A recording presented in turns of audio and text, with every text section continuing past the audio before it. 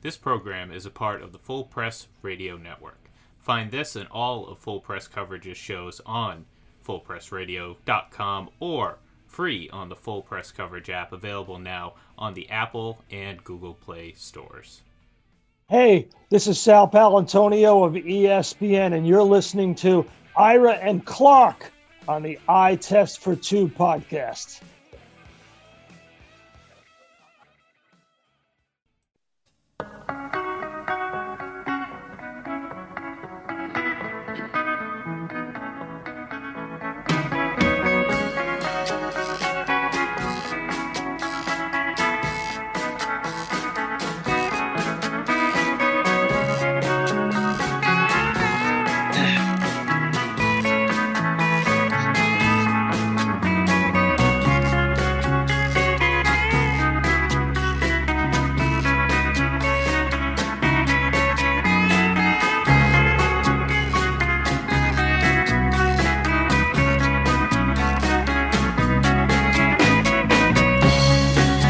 Welcome to the Mardi Gras, maybe it's the Yardi Gras edition of the Eye Test for Two.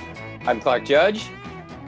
I'm Ira Kaufman. And we are both Hall of Fame voters, as I hope you know by now. We're also joined today, as always, by our Hall of Fame producer, Ian Glendon. And soon, very soon, we're going to be joined by former Hall of Fame voter, Vito Stellino, who actually is in the Hall of Fame, to talk about one of the newest members of the Pro Football Hall of Fame. That would be former Steelers scout Bill Nunn Jr. But first, guys, I know you're both from Tampa. Ari, you live in Tampa, and Ian, you're in St. Petersburg, correct? Yeah. Okay. Is there still fallout from Super Bowl 55? Is the party over? I talked about it's Mardi Gras week. Party still going, Ira? Well, the boat parade was fantastic. I mean, it was absolutely fantastic. You got Brady was throwing the Vince Lombardi trophy from one boat to another. Brady got drunk. We haven't seen that side of Brady, and of course down here that endears him to the local fans more than anything else, Clark. So yeah, and now Clark, every time anybody gets mentioned, J.J. Watt, Adrian Peterson, and anybody shy of Deshaun Watson, everybody, all Buck fans got him coming to Tampa. And Clark, I think you got to admit, Tampa now, for the first time in my memory, it might be a free agent destination site. Yeah. And that we're not used to that down here. No, that's right. That's right. The only surprise to me was that you weren't on the receiving end of that Lombardi trophy, Ira. Levante David dunked me in the bay before that. So there you go. Hey, another quick question here. I know that pitchers and catchers are scheduled for the Rays next Thursday, February 23rd. Is this still all of Buckstown, or people now going, let's get excited about the Rays? Because after all, they were in the World Series last year. I'll answer it and then turn it over to Ian. It's a Buckstown, pure and simple. By the way, the Raptors are playing at Amalie Arena now, and nobody's talking about them. The paper isn't even covering them. Wow. The Lightning gets some run. I mean, they're defending champs. But, Ian, in my mind, there's very tepid support for the Rays around here. Football is king here and pretty much everywhere else, and the Rays could go out and win a World Series, but as long as the Bucks are in the playoffs and contending for Super Bowls, they're going to be the big story. And it's been fun down here.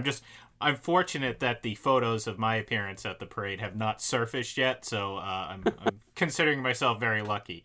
Ira got dunked in the bay. Well, I did a few other things I'd rather not mention. Okay, we won't either. Yeah.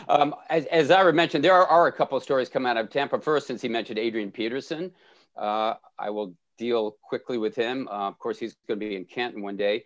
But he says he'd like to go where there's a Super Bowl trophy, Ira. Of course, that means he's interested in the Bucks, wants a ring. And he played with Bruce Arians in Arizona. I think it was 2017. So he says it makes sense.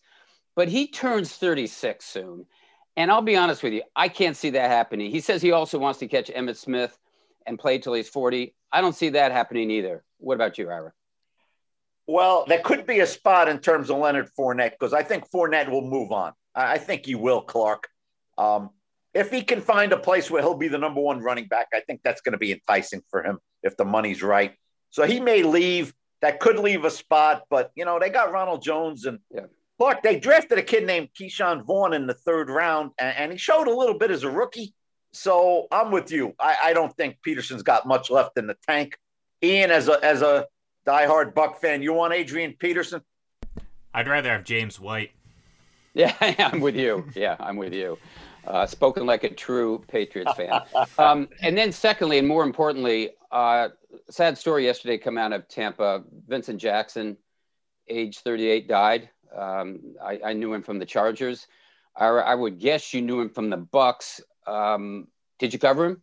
What sort of person was he? And does anyone know what happened? This is a big story down here, Clark. It's a major story. It's leading the newscasts. It's all over talk radio. And Ian, I think it's fair to say it's as much for Vincent Jackson's outreach into the community, especially on the military side. He's a military kid, and we got MacDill Air Force Base down here. And so it's as much for that as he was a consummate professional as a receiver. I did cover him. I got to know him fairly well. He was very involved in the community, Clark, and the circumstances of his passing are very murky at this point, but it's a tragedy. Ian, this is a big story down here. Oh, yeah, no, I mean, it's all over the news. I mean, just the reactions of the locals and former teammates talking about the type of person he was, let alone how good he was on the football field. But correct me if I'm wrong, but I think he won the Man of the Year award down here 4 or 5 times in his he did 4 years in a row. 4 years in a row. So, I mean, it just speaks to his character and just who he was. And, he just had a birthday recently, too, which is sad, so... Yeah, and plus, I mean, on the field, Ira, productive player, 6 1,000-yard seasons. He was a good player. I remember him as a tall, physical wide receiver who caught a lot of balls. And again, I'm thinking of him with San Diego when he played with the Chargers, but I know he was very productive with the Bucks. Absolutely. And he didn't have the greatest quarterbacks down here, Clark. He had Mike Glennon throwing to him for a couple of years, then Jameis. But big, tall, lanky, good route runner, didn't drop a lot of balls. Very good player, Clark, but really missed in the community down here. Yeah, well, that's a sad story. That's Vincent Jackson, gone too soon at the age of 38. Okay, let's fast forward here. I mentioned that Vito Stellino would join us, and he's here right now. Now, I will tell you guys, I first got to know Vito in 1982, my first year covering the Baltimore Colts. We were on the same paper, in a sense, but the same organization. Vito covered the Colts for the Morning Sun. I covered them for the Evening Sun. It was my first year, and Ira, as you know, that was the 57-day strike year.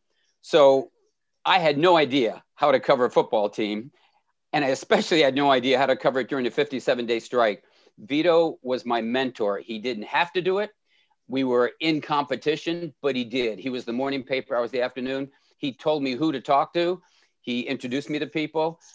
Was a great teacher, and I'm forever indebted to him. And he's here, as I said, right now. Vito, of course, got his notoriety covering the Steelers during the 1970s, and he got to know Bill Nunn Jr., who I mentioned earlier. He was recently inducted into the Hall's class of 2021 as its contributor candidate. And Vito joins us today from his home in Jacksonville. And Vito, I think I've never said this to you, but thank you so much for everything you did for me when I first started out in this business. Really appreciate it. Well, welcome, Clark. It was my pleasure. We had some great times covering a bad team and a bad owner. And a bad owner, yeah.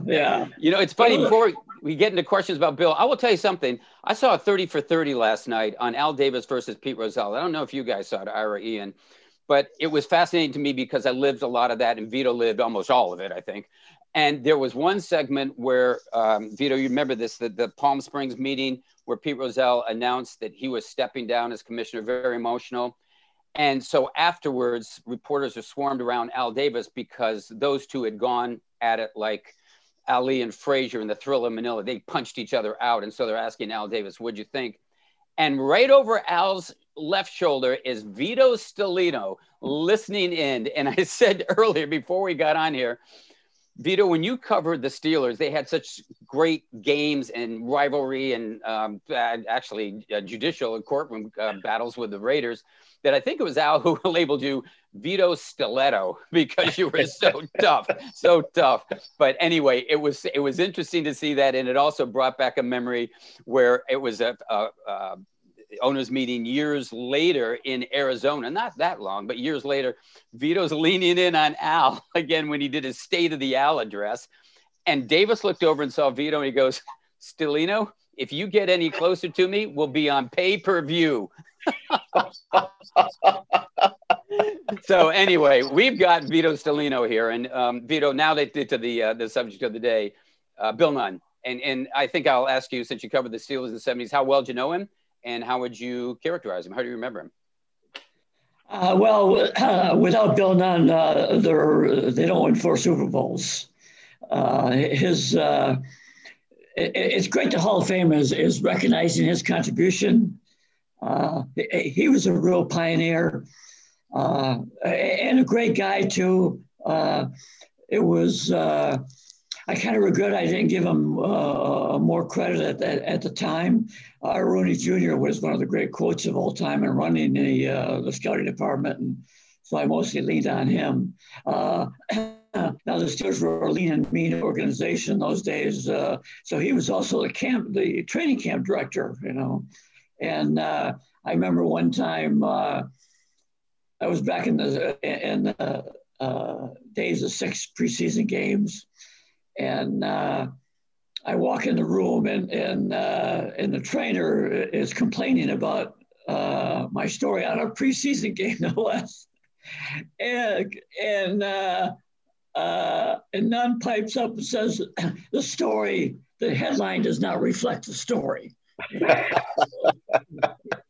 He was a real, and I don't even remember what the headline said, but he was a real newspaper man to start with. Mm-hmm. His father, Bill Nunn Sr., worked for the Pittsburgh Courier. It's really hard to recreate and believe what it was like in those days. It's still not. We're still not where we should be, but in those days it was really bad.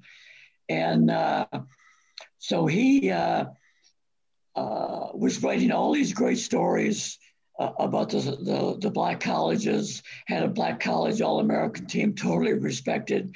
And the Steelers virtually ignored him until Dan Rooney finally called him in. And it did not go particularly well because Bill rightfully felt like the Steelers had no interest in him. But Dan patched things up, and they hired him. And so he had all this low-hanging fruit. You have to remember that in the 60s, the SEC was still segregated, Right. So even into the 70s, John Stallworth was a native of Tuscaloosa, Alabama, and the Bear did not recruit him. Can you imagine that today? Mm-hmm. And Stallworth said, well, they were only taking the elite of the elite of the black players. And he had, even in high school, apparently had gone to a school that didn't get a lot of attention. Of course, in those days, the mainstream papers didn't even cover the black high school sports. So he gets a film of Stallworth. Stallworth had a reputation of not being a speed burner, but he was fast enough to make an over his shoulder catch for 73 yards and to win a Super Bowl. So he was fast enough, but Bill got the right time on him, and then he got a copy of him on film in college, and the Steelers were supposed to send it to other teams too. Now apparently the other teams didn't make a big issue. Well, where's that film? But it just stayed on Art Rooney's desk. So Noel sees the film. He wants to take Stallworth on the first round, and so they convinced him, hey, Swan's not going to last. We can take Swan on the first round, and the odds are that we'll get him later. And they got him on the 4th round. Right.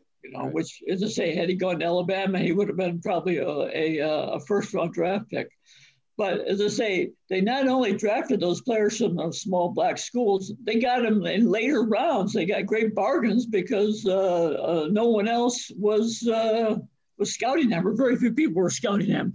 A guy like Walter Payton got noticed, but there were many other players that just didn't get noticed. And of course, you have to give Noel credit. He gave them a chance. He didn't see color at all. And in fact, in their famous 74 draft, where they drafted 4 Hall of Famers in the first 5 rounds, they did not draft Donnie Shell. They should have taken him a later round because there were so many rounds in those days. I think there were like 17. And but of course, Bill Nunn knew of him. He knew the coach, and the coach tells Shell, "You go to Pittsburgh, you'll get a fair shot." And so he became the 5th Hall of Famer in that class. And if you look at the team photos of the 1973 Dolphins, very few black players on that team. The 74 Steelers, 11 of the 22 starters were black. And so Nunn had an amazing impact on that. And then when they started winning with those players from the schools, other teams started to scout them. But of course, that's when also the SEC integrated. As you remember, the famous 1966 Michigan State Notre Dame team.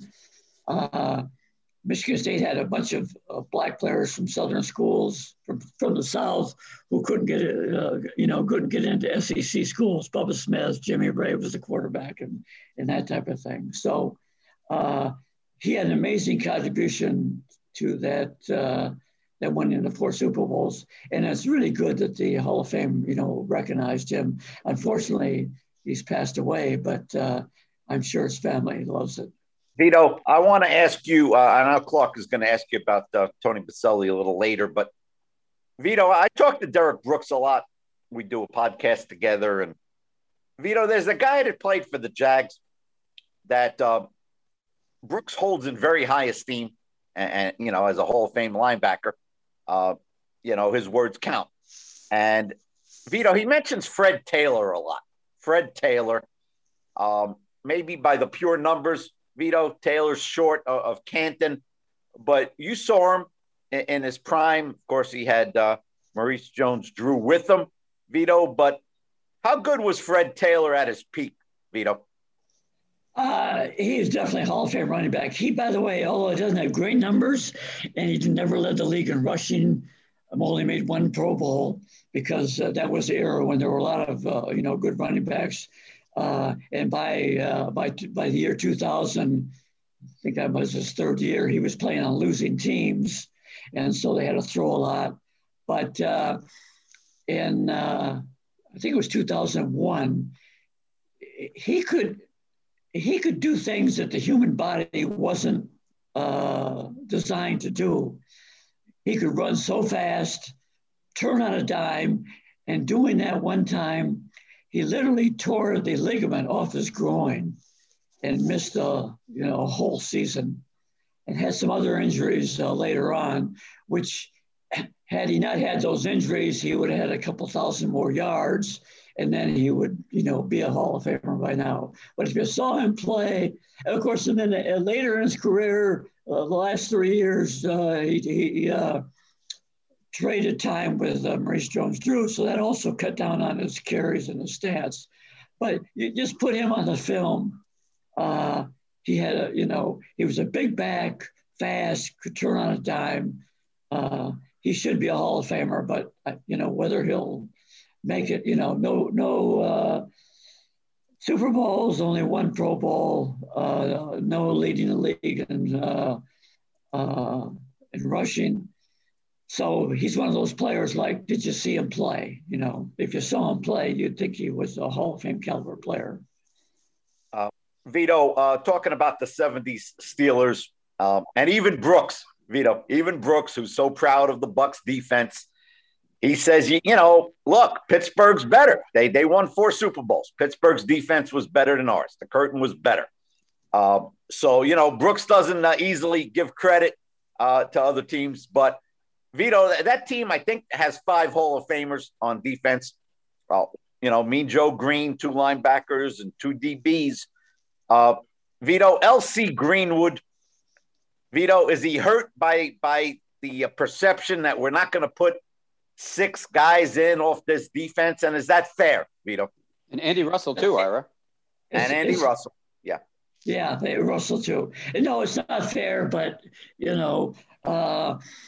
you hear comments, well, are they going to put the trainer in too? Well, there's a reason they won 4 in 6 years. By the way, there's 2 things that Tom Brady has not done that Terry Bradshaw and that Steeler team did. They repeated twice and they won 4 in 6 years. No one has done that since or before, for that matter. LC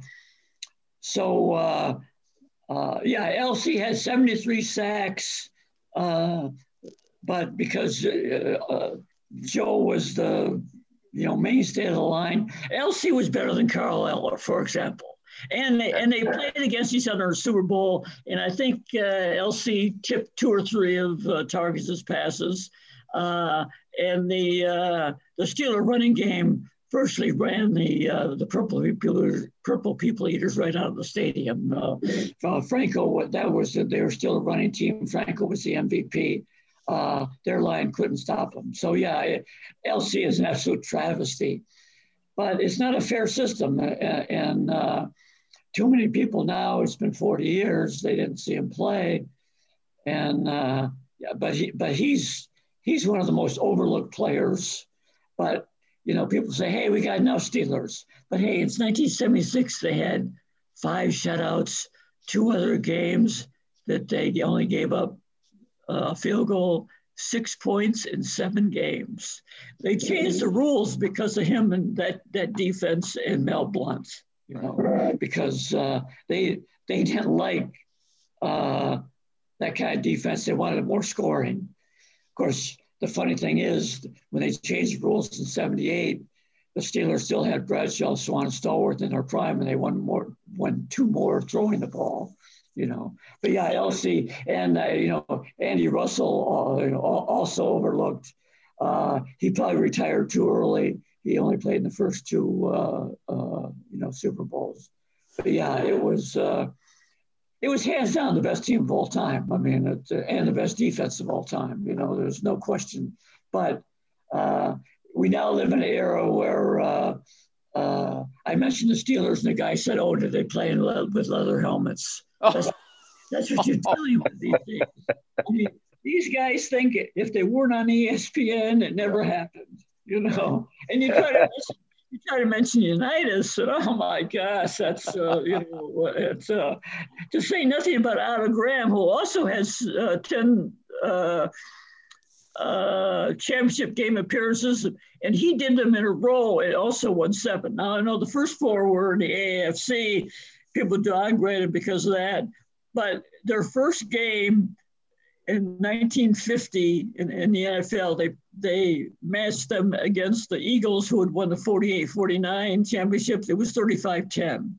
I mean, their offense was so far ahead of what the NFL was doing. And Upton Bell, who saw them play in like 48-49, he said at the time, I said, oh my gosh, this team is amazing. But as I say, we just live in an era that there's no sense of history. And so we just have to deal with that. United, and we don't know whether Tom Brady would not have played 20 years in the 1950s and 60s, because he would have taken a lot more hits than he has now. But can you imagine Unitas with nobody hitting him in today's game? Or even Otto Graham, I mean, Bobby Lane, I mean, but you try to tell people that, and they just think, oh, you're living in the past, they're faster, stronger, bigger, all that kind of stuff. And they have weight training, which those guys didn't have. But if they play today, they would too. So, but it's hopeless to try to, tell people that. And So That's I right. just That's feel right. Right. that, That's right. You're right. that LC may never make it because there's so many people in the old timers group. So, but it's unfortunate. We are hopelessly living in the past here with former Hall of Fame voter Vito Stellino. And Vito covered the Steelers in the 70s when, newsflash, they were not wearing leather helmets. He covered the Redskins, or the Washington football team as they're now known, in the 80s. And then he covered the the Washington football team, sorry, but they were known as the Redskins then. And then the Jacksonville Jaguars after that. And Vito, I want to go back to something you mentioned earlier, and you referenced Art Rooney Jr. He was the Steelers personnel director from 1965 through 1986. And my question is this: he has been mentioned as a Hall of Fame candidate, but now that Bill Nunn Jr. is in, do you think that precludes Art Rooney Jr. from getting into the Hall as well? It probably does, but it's totally unfair. He set up the scouting department, and he even though Noel had the final say, Noel would listen to the scouts, and he talked him into 72 and 74. He talked Noel into changing his mind, made two decisions that without those two decisions, they wouldn't have won the four Super Bowls. In 72, they were looking for a running back. They had three straight losing seasons. Noel knew, hey, fourth year, I don't know if I survive another losing year. So he wants to take Robert Newhouse. And the scout, and Art Rooney Jr. wanted Franco Harris. And he finally convinced him that the good big man is better than the good little man. And, Franco had a kind of a quirky reputation, paternal. In fact, they joke about had the Steelers hired Paterno instead of Noel. They needled, back when he was alive, they needled Paterno. Well, they wouldn't have won 4 Super Bowls because you wouldn't have drafted Franco Harris. So the great line about Franco from Paterno was, that Lydell Mitchell would just run through a wall. Franco would look at the wall, he'd count how many bricks they were. Then he'd run through it. And so if they don't win, if they don't take, Newhouse is okay back, but nowhere near a Hall of Famer. And whether they would have been that good in 72 and saved his job, who knows? So, and then of course the other big decision was Noel thought Stallworth was better than Swan looking at the film, and you can argue either way. Swan made more spectacular catches. On the other hand, the Raiders targeted Swan, so they obviously felt he was the one they wanted to hurt, So, but they were, both great. But if they don't take, if they took Stallworth in the first round, they don't get Swan, so they only have one of them. So those two decisions alone, qualify him. Plus, he was in charge of a draft that brought in 10 Hall of Famers in a 6-year span. And had the 4 in 74. Right. Well, five if you count Donnie Shell. So no, I think if you want to put any of the great scouts. He's for production. He's at the top of the list. But again, he's a Steeler. They got so many Steelers, and certainly Bill Nunn deserves it as a pioneer. But Art Rooney Jr. is another guy who's being overlooked, and then unfortunately he got fired by his own brother, which they had a bunch of poor drafts in the 80s. The last one for you, Vito, the last one for you from me. Ira mentioned earlier that I was going to ask about Tony Baselli. I am. He's been a top 10 finalist for the last 5 years consecutive. And you know how difficult it is to get into the top 10, but to stay there for 5 years, that's the holding pattern. He's got to go forward at some time. And honestly, I think Ira and I look at each other and say, if it's not in 2022, it may not happen. I know you covered him. I know how high you are on him. Could you give us the Cliff Notes version of why Tony Baselli should be in the Pro Football Hall of Fame? Well, you start with the fact the playoff game against Bruce Smith. 1-on-1, he took Smith right out of that game when they beat the Bills in the playoffs. He was the best, is good, maybe the best left tackle of his era, in an era which had a lot of great left tackles, and all his peers, support him. But I knew 4 years ago he wasn't going to make it until 2022 because Hutchinson, who were the other two guys? Faneca. Why? Yeah. He was better than all three of those guys, and he played a more premium position, but he only played 5 years. And the reason he played 5 years was he had a torn labrum, and he went to this team doctor. The team doctor botched the surgery, ended his career after 7 years.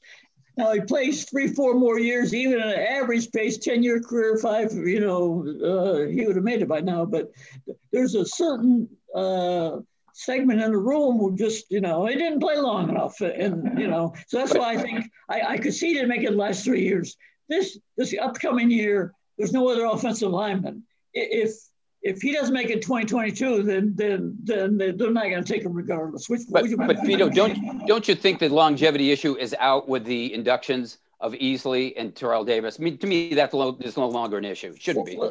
Well, that's why until Terrell Davis got in, I didn't even make a pitch for him because I figured it was a long career thing.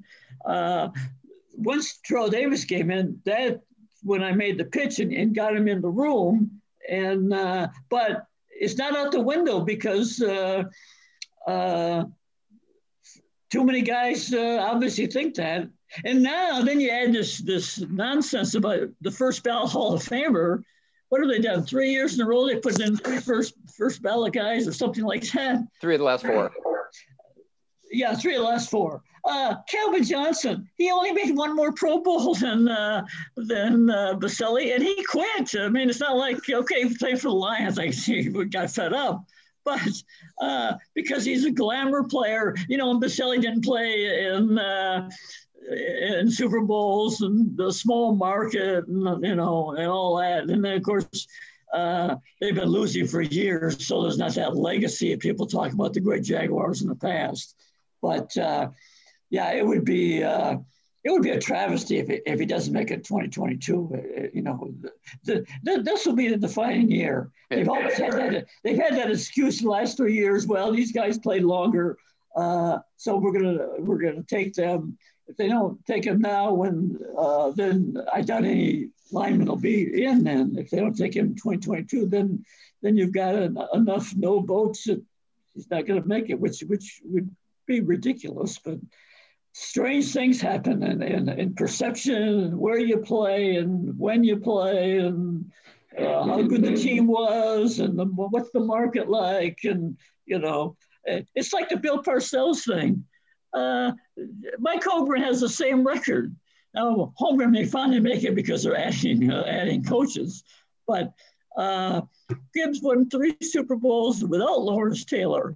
When you get Lawrence Taylor and Carl Banks, you should win more than 2, But anyway, that's another subject. But again, he played in New York. He was great with the media, and everybody loves him, and he gets in. But it's a very subjective process. Vito Stellino, thanks. I got one more, Clark. All right, go ahead, Ira. All right, quick story. And Vito, I'd be shocked if Baselli doesn't get in next year. I think he will, and I think Clark does too. Clark, quick story.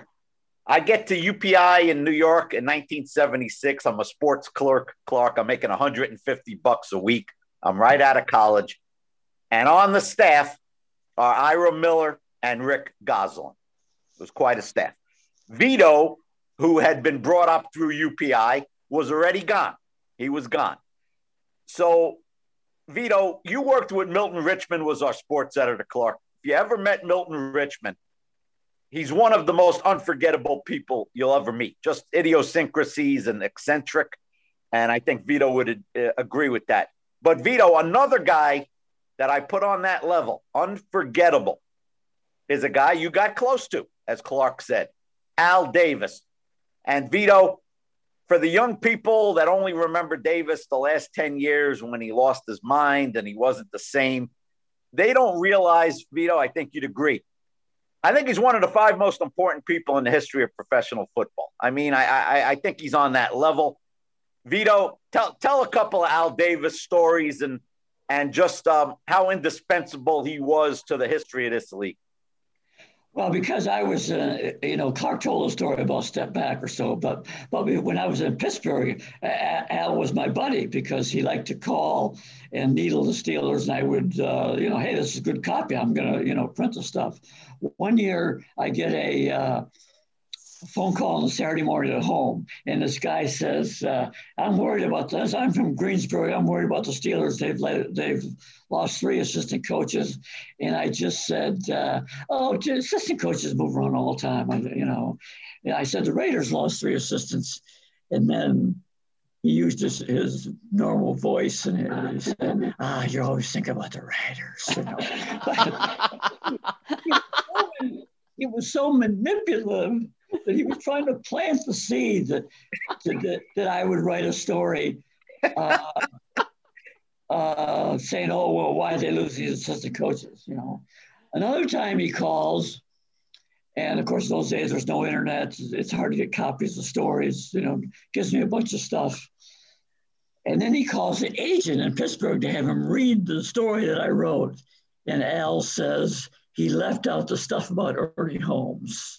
I mean, that's how manipulative he was. He had almost like a list. He wanted to, do that.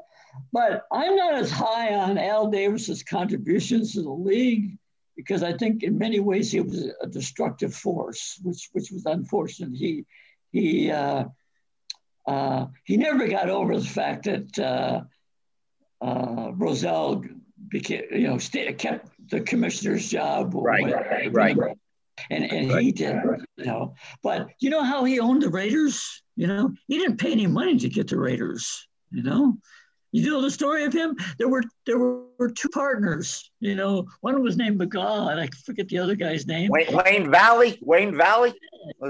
And I forget which of the 2. He became buddies with that guy. He was the managing general partner, had a vote. And they got rid of the other guy, and he talked him into virtually just giving him the franchise. That was in the area. Ralph Wilson had kept the team alive by giving them $400,000 when they're ready to fold. So in that era, it wasn't a lot of money, but he got a control of he did what Donald Trump wanted, only dreamed of doing. He got in control of an NFL franchise while paying for it. But Vito, he knew what a football player looked like, Vito, in terms of a talent evaluator. No, I know he definitely. But he had almost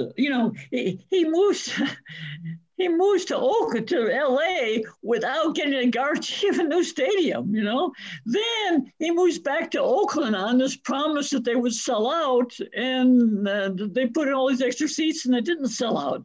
I mean, he made a lot of mistakes, later on.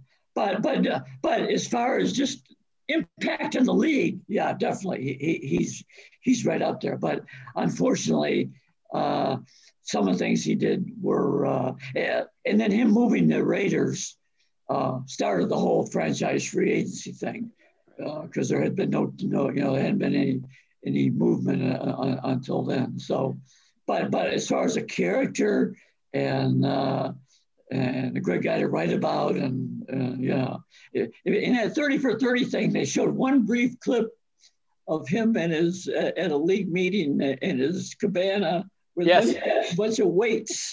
He would always bring weights to the league meeting to tell people, hey, I lift weights. These hotels have these are posh hotels. They have weightlifting facilities, but he had to bring his own just to make a point, So Ira, I'm just going to mention to you, you asked that question to the guy who, following Al Davis' induction in the Pro Football Hall of Fame, was quoted as saying, putting Al Davis in the Hall of Fame is like putting John Dillinger in the Banking Hall of Fame.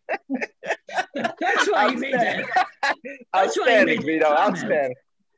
Nancy Gay came up to me, and And I was thinking, I got to come up with a good line, and that just popped in my head. Oh, of course, Al was just furious. And that's why I made the comment about you better step back. That's right. That is correct. That is right. So I mean, he was an unbelievable character and a total impact on the league. But my thing in the Hall of Fame was, why does he want to be in the Hall of Fame? He didn't have any respect for anything else in the NFL, So anyway, but that's another story. And even his getting in was controversial because later on, Will McDonough polled all of the voters, and he came up with it. Al didn't get enough votes, but it was one of those things where only 3 got in, had enough votes, and then they always put in the 4th guy. So he may have skated in on a technicality because the way they did the rules in those days. But anyway, that's another story. So. Vito, wouldn't you be disappointed if it were anything but that way, that somehow some shady way he got in? Yeah. Clark, Vito's point is a great one. Clark, I don't think he ever got over after the merger was announced that Rozelle was the league commissioner and he was not. He never got over that. I know. Yeah, that's right. That's true. He was very bitter. He didn't want to merge. I mean, they went around him. Schramm and Hunt did the merger thing. He was totally out of the loop, because Al wanted to go to war, which again would have been self-destructive to have the 2 leagues still fighting each other. I mean, it would have been great for the players because salaries would have gone through the roof. But the merger was the only thing that made sense. But how earlier I mentioned Rozelle versus Davis was like Ali and Frazier, Thrill Manila. You know where that came from? Oh, yeah. Vito Stellino. He's the guy that mentioned it to me. He said they punched themselves out and they were never the same afterwards. That's outstanding. Yeah. It was kind of a shame because it took a terrible toll on Pete too. Yeah, it did. The constant fighting with Al. I give the 30 credit that they did. They went quite deep into all that about took them off the competition committee and those kind of things. And yeah, it was real. This was not a made for TV feud. This was real. Vito Stellino, thanks so much for the time. This should be a made-for-TV conversation here. Really enjoyed it. Really enjoy it. And, by the way, Vito's in Jacksonville. Vito, good luck with Urban Meyer. Hearing from you. You notice he's already in a huge controversy. Have you been following that? Oh, yeah. I know. Yeah, he's a guy from Iowa. That lasted 36 hours. But he's so used to being a czar in college. Nobody ever questions him. He just thought he could waltz in the NFL and do whatever he wants. And this guy would have had 10 grievances against him in the first week, Well, he's fortunate that you're not covering the team on a daily basis there, Vito. That's right. Yeah, the way it goes, But, hey, Vito, thanks so much. Really appreciate it. One more thing. Is it true that there was no paper in Tampa the day after the Super Bowl? Is that right? They only print 2 days a week, Vito. And normally it's Wednesday and Sunday. I think they did a special Monday edition, but normally 2 days a week, Vito. 2 days a week. Isn't that amazing? We still print every day, but it's like down to 30,000 during the week. So it's sad. Well, that's the impact your retirement had on the circulation, Vito. What's that? Yeah, that's right. Yeah. Vito, thanks again. That was great. Enjoyed talking to you. Enjoyed catching up. It was fun. Vito. Okay, thanks, great. Vito. Bye. That was former Hall of Fame voter Vito Stellino, whose name is on the hall wall in Canton as the recipient of the McCann Award. And Ira, there's so many things to cover, but on Baselli, I agree with him 100% on Baselli. I mean, I think 2022 has got to be his year, right? We've said that before. Clark, if it's not, I think he's going to end up in the senior. Cool. If it doesn't happen this year, I think it will. Yeah, don't say that. Clark, it reminds me of the logjam of the wide receivers. And they eventually got in. Chris Carter, Tim Brown, and Andre Reed. They all got it. Ira, any final thoughts today? No, I'm just thinking about this Vincent Jackson thing, Clark. It hit hard in this community. It's a big deal. And the guy was beloved. He was beloved, military town and a military guy. he was taken far too early from us, Clark. Far too early. Okay. Well, that should do it. If you're looking for us on Twitter, Ian, you want to tell our listeners where they can find us on Twitter? Absolutely. It's at I test for two, all letters, no numbers. I test for two. Okay. If we don't hear from you there, as usual, you're going to hear from us here tomorrow. Tomorrow at Ira. Where are they going? At the I test for two, Clark, and we got another special guest for tomorrow. You got it. I'm not going to say who it is, and you're not going to say who it is either, because you got to tune in to find out. Anyway, thanks for listening. That was fun.